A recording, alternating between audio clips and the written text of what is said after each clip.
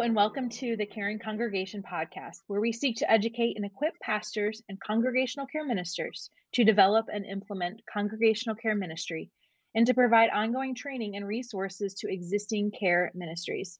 I'm Reverend Joy Dister Dominguez, and with me today is Reverend DeAndrea Dare and Kathy Lynn for part one of a two-part series on care for those who have experienced a death of a child. I fully recognize this is a very difficult conversation, and yet it's one that we need to have.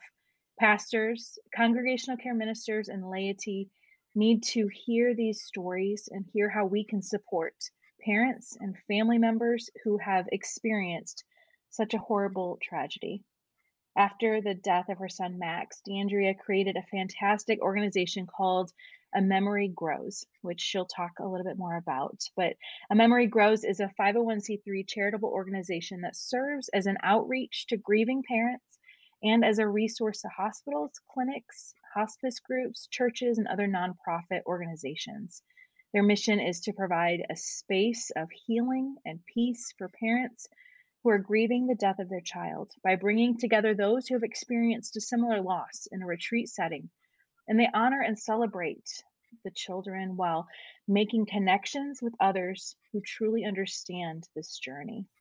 And a memory grows where love carries on. So, welcome, DeAndrea and Kathy. I'm so grateful and honored that you are with us today.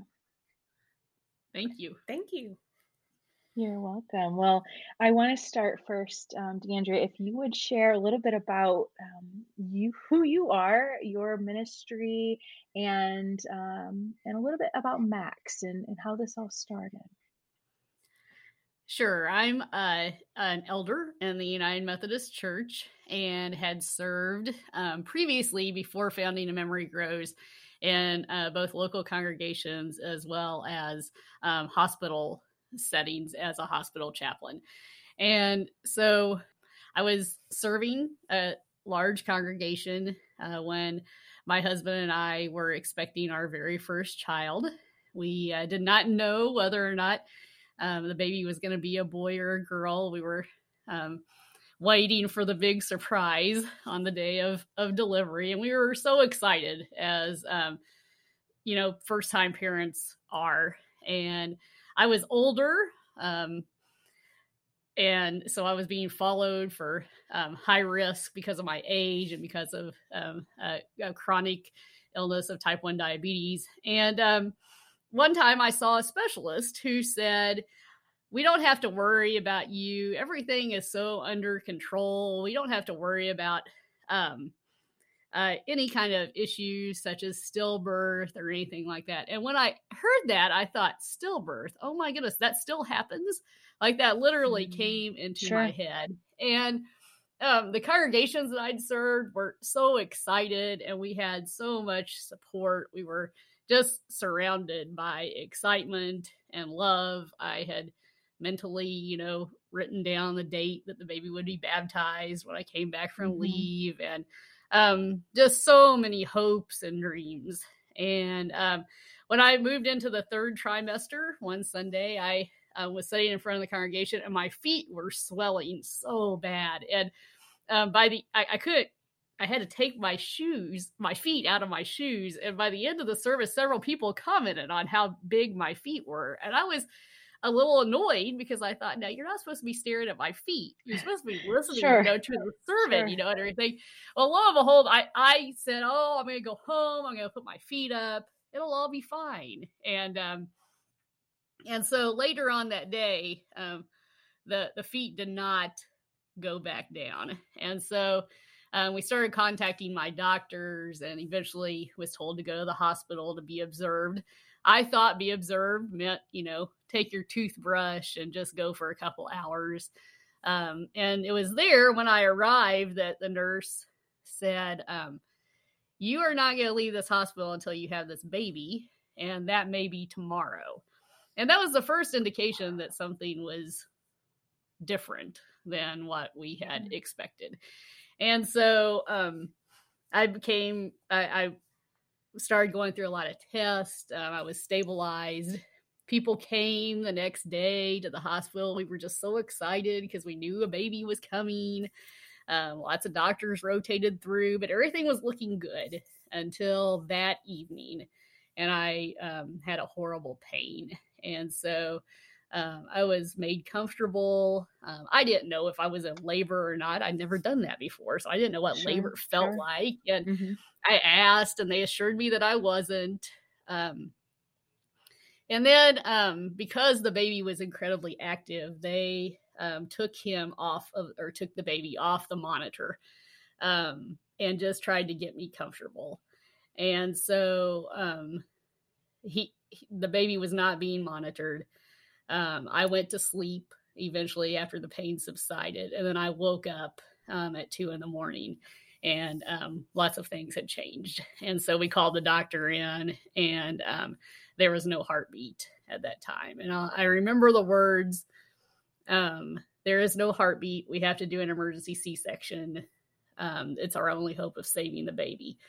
And so I was rushed into the operating room, had no idea if my husband was even there or not. Everything was happening so quickly. And I just remember the kind words of the anesthesiologist who was about to put me under. And all I could see were his eyes. And they were so compassionate. And I'll never forget this, because I think it shows just how just the simple words of care and when somebody genuinely, has love and grace in their heart, how that can be conveyed even without, lots of flowery words. And so he said, my name is, and he said his name, and he said, I'm going to take good care of you. And all I could think was, don't take care of me, take care of my baby, please. And then I thought, something came into my mind, and I thought, this is the end. And I went out. And the next thing I knew, I woke up in the operating room, and it was completely quiet. And my husband and a nurse were standing beside me, and she said, you have a son, which I had always hoped to have a son, because I had 6 nephews that I loved to be rough with and have fun with. Yeah. And so she said, he looks just like your husband. And I looked at my husband and I said, how is he? And I could tell by the look on his face. He didn't have to say anything. And I said, he didn't make it. And he said, no. And it was just like, in that moment, everything that, was certain kind of in the world shattered around me. And I just didn't quite know how to go on or how to live. And I just wanted to see him. I wanted to be his mom. I didn't want to have to leave him at the hospital and go home. And I just had to find my way. And I felt so incredibly lonely. Yet I had, tremendous family, tremendous friends, an incredible congregation, multiple congregations supporting me. But it became a very dark time, because I had never felt the depth of so much love, and I never felt the depth of so much pain all at one time. And that's what grief is, you love so deeply that you grieve very deeply. And so that was the beginning of trying to find a way to continue to live, of which I didn't know if I could or not, in a very different way. And as a mom of a little boy that nobody else could see, and so Max is named after my grandpa, and he is the cutest little guy, had big feet, looked just like his dad, except he had my nose, and just everything that I could have ever dreamed. You talk about knowing such great love and having all that hope, and then to know when you lost Max, that sadness, that deep grief. And can you describe what that felt like in your body? I said that I had never felt so full, and I had never felt so empty and broken at the same time. My arms ached to hold him, And, like it was a physical response.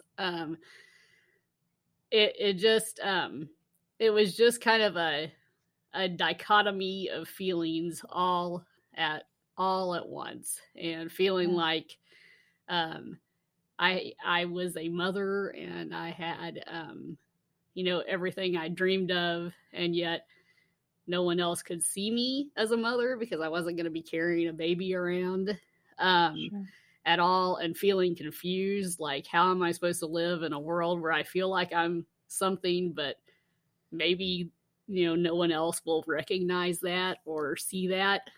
And so it was a confusing time too, and just trying to figure out one's identity after you have a child that you can't hold in your arms.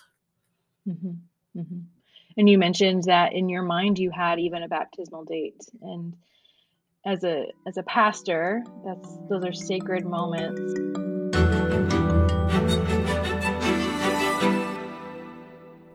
Thanks for joining us for today's podcast. We hope that you find this informative. If you would like additional resources, please check out our website, thecaringcongregation.com. Also, we have our national webinar that's coming up in the spring, February 25th and 26th. That will be an online format. Be sure to share this podcast, like it, and give us a review. And now, back to this episode. What was your next step of processing? Where did you turn first for support or care?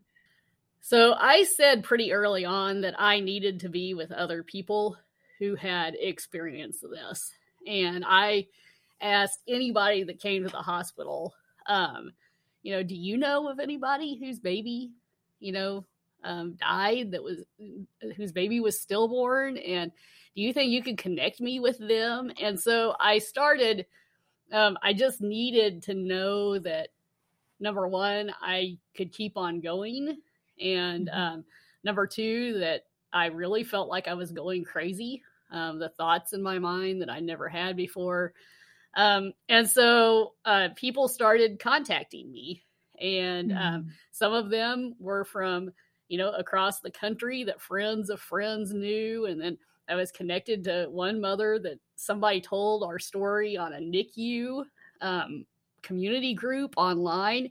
And she realized she lived like 10 minutes from me. And so she reached out to me, and her first child was stillborn. And she said, let's meet at Starbucks. And so we did. And she was the one who recommended to me a place called Faith's Lodge in Wisconsin that was at the time the only facility that provided retreats for parents who were grieving the death of the child. And so my husband and I went home, I called him at work, and I said, we've got to go to this place. And so we did. And it was there that I found the support of 5 other couples. All of our children had lived for an hour or less. All of our children had died in the past year. And so we were all, in that kind of beginning journey together. And it was there at that place that I first felt like I could recognize a little bit of myself again. And then there were other support groups and everything too. And it was just truly the connection of other parents that, we could just be real together. Sure. And if we were mad, we were mad. If we were sad, we were sad. If we were happy and laughing all at once, that was okay, because there was no pretense. There was no judgment around that community. And that's what I needed. Oh, I love that. How far after Max's death did you attend that retreat? It was just 3 months. 3 months. Okay. So it was actually fairly early on. Okay. And so out of that, help me see where a memory growth came from. How did that develop after that? So when I came back from the retreat, I said to Aaron, I said, I feel like I have a dream that one of these days, maybe we can do something like this. And here in the Dallas-Fort Worth Metroplex, it'd be so easy to get to because of the, kind of hub of DFW International Airport and everything. And I thought, there's a lot of resources around here. And so, time kept moving, and I called the Faith Lodge and I talked to them about how they began. And I asked lots of different questions. And it was right about the time that Max's second birthday was coming around. And I had a lot of wonderful support. I also had a lot of people who I've come to, realize just didn't know how to be present with a loss such as this. And one day somebody said to me, we're really concerned about you, DeAndrea, because it's been 2 years and you still say his name. And it was truly that night that I went home and I said, I think it's time. I think it's time to explore this. And I was in a much better place,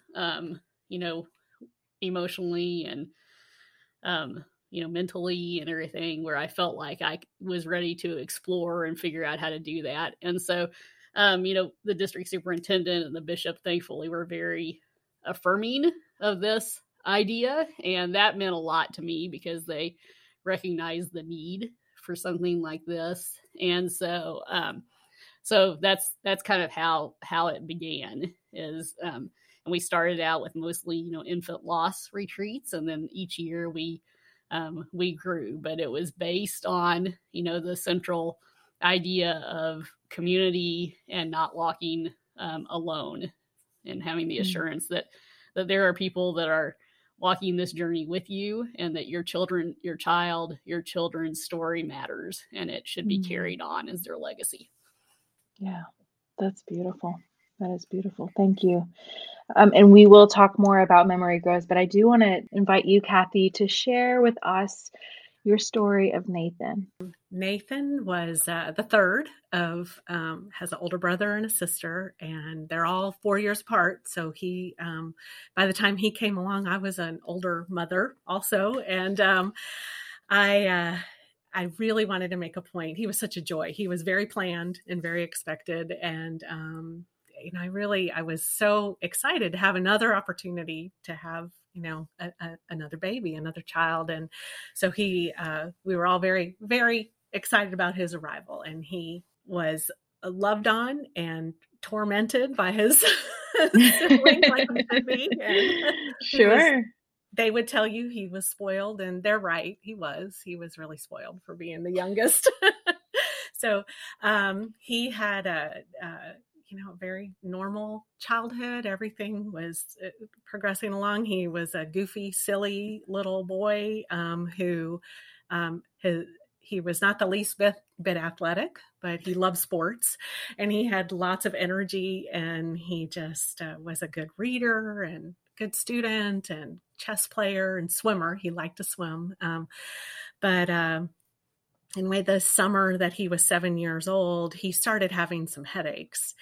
And we were getting ready to take a family trip to Colorado to drive. And he had a week of these headaches and had some nausea and vomiting associated with them. So I reached out to my pediatrician. He said, if you weren't going out of town, we would just watch this. But because you're about to leave, we need to take a look and make sure everything's okay, because it's been this week of these headaches. So we went in to, he actually got us an MRI scheduled, which I'm very grateful for, because we went in for an MRI on a Saturday morning thinking this really isn't going to be anything. We had planned to go to breakfast right afterwards. And so he was getting the MRI. I was sitting in the room with him, and while he was having it. And at the very end of the MRI, the radiation tech came out. There was not a doctor. This was a satellite clinic, and there wasn't a doctor there. And the tech came out, and she didn't look right. And she looked at me, and she came over, and she was very, very good with Nathan. And she told him he did a good job. And she came over to me and she said, come pick your baby up. Now he was 7. He wasn't a baby, but she told me to hold him. And so I did. I picked him up and she, as we're walking she said, come with me into the office. And as we're walking in, she said there was a positive finding on the MRI.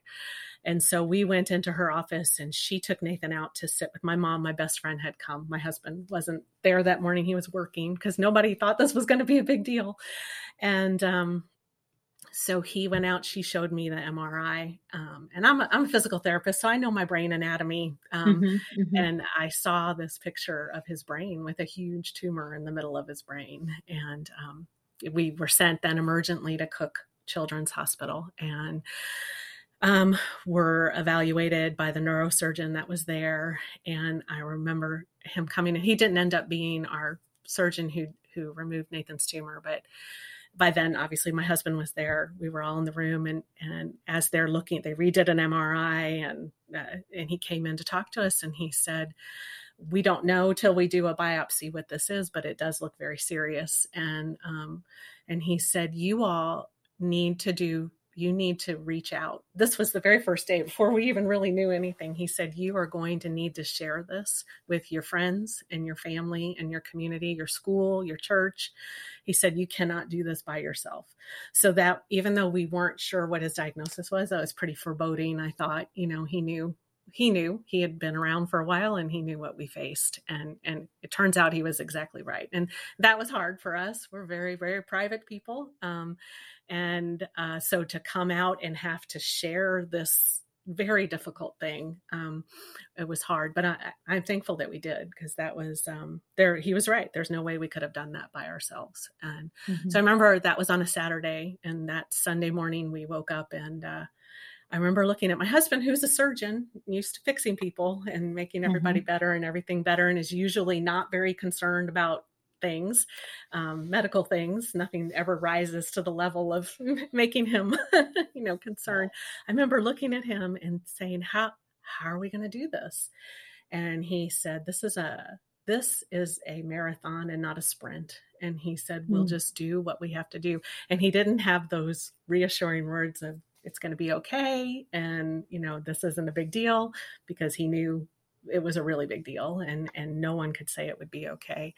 So that started our journey, and he went on and had his tumor removed. And we had a wonderful experience at the local children's hospital here at Cook. And his neurosurgeon was amazing, and everybody we met was amazing. And they got out about over 95% of his tumor was removed. And that was very promising. But even when the surgeon came to talk to us, by then they'd taken the parts of the tumor that they were going to biopsy, but he said, this is a weird looking tumor. And so both Jeff and I know from our background that tumors looking weird is never a good thing. So anyway, he did fantastic after his surgery. He had no deficits, very minimal deficits after the surgery, flew through his recovery. We had anticipated we might be in rehab for weeks or months. We went home from the hospital 5 days after his surgery, and he started school 3 weeks later. Oh, wow. So he just had a fantastic attitude about the whole thing. We learned while we were in the hospital that his tumor was a glioblastoma multiforme, which is a very aggressive, malignant brain tumor that is the most common brain tumor in adults. It's not common in children. And so because of that, there's very limited treatment options for him. The team that met us and gave us his diagnosis, and we came up with a plan. The doctor, the neuro-oncologist, said, you can take him home. You have some choices. You can take him home right now. He's had his surgery, and he cannot have anything to have to do with doctors and hospitals. And just, if that's what you choose to do, he said, that's a good and loving choice. He said, you can do the standard of treatment, which has been the standard of treatment about 50 years for children who have this tumor. And it's just radiation, it's surgery and radiation. And the radiation will keep it at bay for a little longer than the surgery. It's very aggressive, so it was going to grow back quickly. He said, you can do that, and it has minimal side effects, and that'll buy you more time, and that's a good and loving choice. And he said, or he said, actually, he does qualify for a clinical trial that we have. And you could do that. It's a chemo and radiation combination. He said, and the chemo has very little side effects. So you could do that and do that here in Fort Worth. And that's a good and loving choice. So we had 3 choices that were all loving, but none of them were good. None of them really offered us much hope. We chose the chemo route because that did offer, there was a possibility, of maybe he will be the one that responds. Maybe this will be a groundbreaking treatment. So we chose that and went home. And that was probably one of the hardest things of the journey as a parent. It was sitting in that room and listening to this and having this very grim prognosis and a plan started, which was good, but then having to walk, 100 yards down the hallway back to his room and see him so excited about going home and everything. Sure. Be able to balance the trauma of the news that we had heard and how our life has completely changed in a week. And to go back and still be his mom and his dad and he's 7. So, to figure out how much to tell him and how much not to tell him and what to do. And so anyway, we were surrounded again by amazing people. Cooks helped us with a psychologist so that I would know how to talk to him about things. And he started school and our school community was fantastic and it brought a normalcy back to our life. He would go half days, but it was fantastic. His class was fantastic. Our school brought in the child life specialist from the hospital to talk to his classmates about what to expect when he went through chemo and radiation. He was going to lose his hair and all of that. And so we also got hooked up with Make-A-Wish Foundation during that time. And his wish was to go to Disney World, and they kind of fast tracked us along. Usually it takes a lot longer to get your wish granted, but they knew his prognosis was poor. So in November, he was doing amazing with all of his treatments. You wouldn't have known other than his hair loss that there was anything wrong with him. And in November, we were given the opportunity to go to Disney World with Make-A-Wish. And that was the most amazing week of our lives together as a family. It was so good for all of us. And we'll always be grateful for that gift. It was sort of a little golden time, certainly an escape where we didn't have doctors or treatments or anything. It was just complete fun for our whole entire family because it also affects siblings. Also, their life was turned upside down too. And so all of us were spoiled rotten. You don't have any responsibilities on these trips. And it was amazing. Wow. So we did that. We had a fantastic Thanksgiving. Our whole family came together for Thanksgiving, and we had never done that before. Both sides of our family, everybody came in town. He thought that was just the most wonderful thing. And it really was. And Christmas was really good. We got a good MRI report on him at that time that he was had responded to the radiation. And so things were looking promising. And I was even starting to let myself plan ahead a little for the summer. I ordered us passes for Hurricane Harbor. I thought we'll do that. That'll be a good thing for Nathan and I to do. And just started making plans, which you're terrified to do when you're in the midst of something like this. So he was doing really well, but then in the late winter, early spring, he started declining. And at first, everybody explained it by it's been a rough road for him and radiation, chemo, and all the stuff he's been through. But we ended up back in the hospital, and an MRI showed that his tumor had come back and was in his brainstem. And we heard the words that you never, ever want to hear, that there was nothing that they could do and that we would have to go home on hospice care. So we did. And we came home, and we had, again, so blessed through this whole journey with every step of the way with the support. We had a wonderful hospice team and a child life specialist that told me how to tell him he was dying, and not something you ever want to have. There's lots of hard conversations to have with your children, but that's not one and that you should ever have to have. So he was not very responsive those last weeks at home. He wasn't comatose, but he was not very responsive. He was so tired. And so he was home with us for about 6 weeks. And then he died on June 3rd, 2016. He was 8.5. And I was fortunate enough to hold him in my arms. And my biggest fear, it is such a, like DeAndrea had discussed, the dichotomy of feelings. He was dying, and for those 6 weeks, and we watched him deteriorate before our eyes. So part of you wants him to be free of that and to not be suffering anymore, because as comfortable as we kept him, he was still suffering. He wasn't able to be a 8-year-old boy. So part of me would pray for this part to be over for him, but then the other part is praying that he doesn't leave us yet. And so you just I would wake up in the middle of the night. I always slept right beside him, and I'd have my hand on his chest, and I wouldn't feel him breathe, and I would panic, and then I'd feel a breath, and then I'd feel relief, and then I'd feel panicky again, because it continued on. And so that was a very, very difficult time, but thankfully, again, we had amazing support. And he passed away. He didn't pass away in the middle of the night, which was my big fear. He passed away during the day, and he was surrounded by everybody. His brother and sister were able to say goodbye to him. They weren't there when he passed. They chose not to be, but his grandparents were there. My husband and I were there. My best friend, who was like an aunt to him, was there. And so that's what he saw, and that's what he was surrounded by when he finally passed. So surrounded by so much love. Yeah.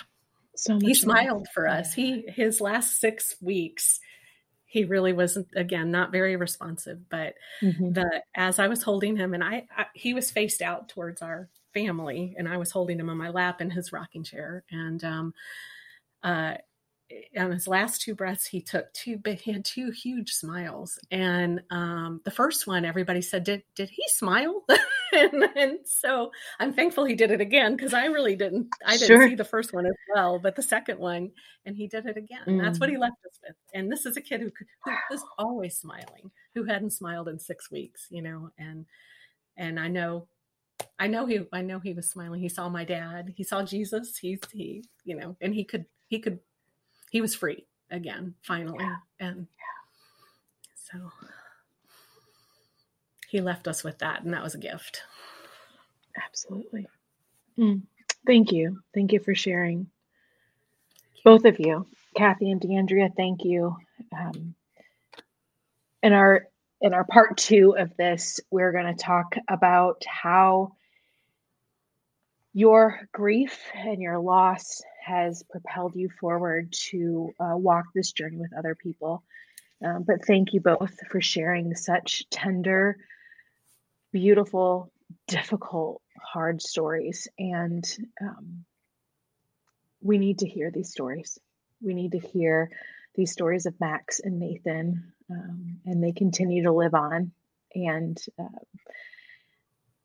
I'm looking forward to our next conversation. So with that, thank you. Thank you so much. Thank you.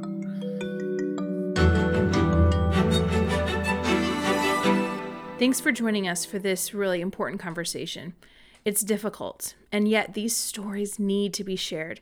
I hope that you'll join us next week for part 2 with Reverend DeAndrea and Kathy, as we talk more about the great organization called A Memory Grows.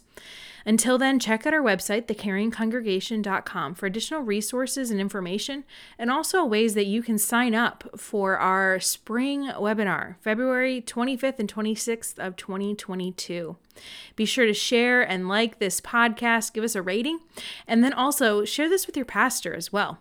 Until then, may God bless you and keep you.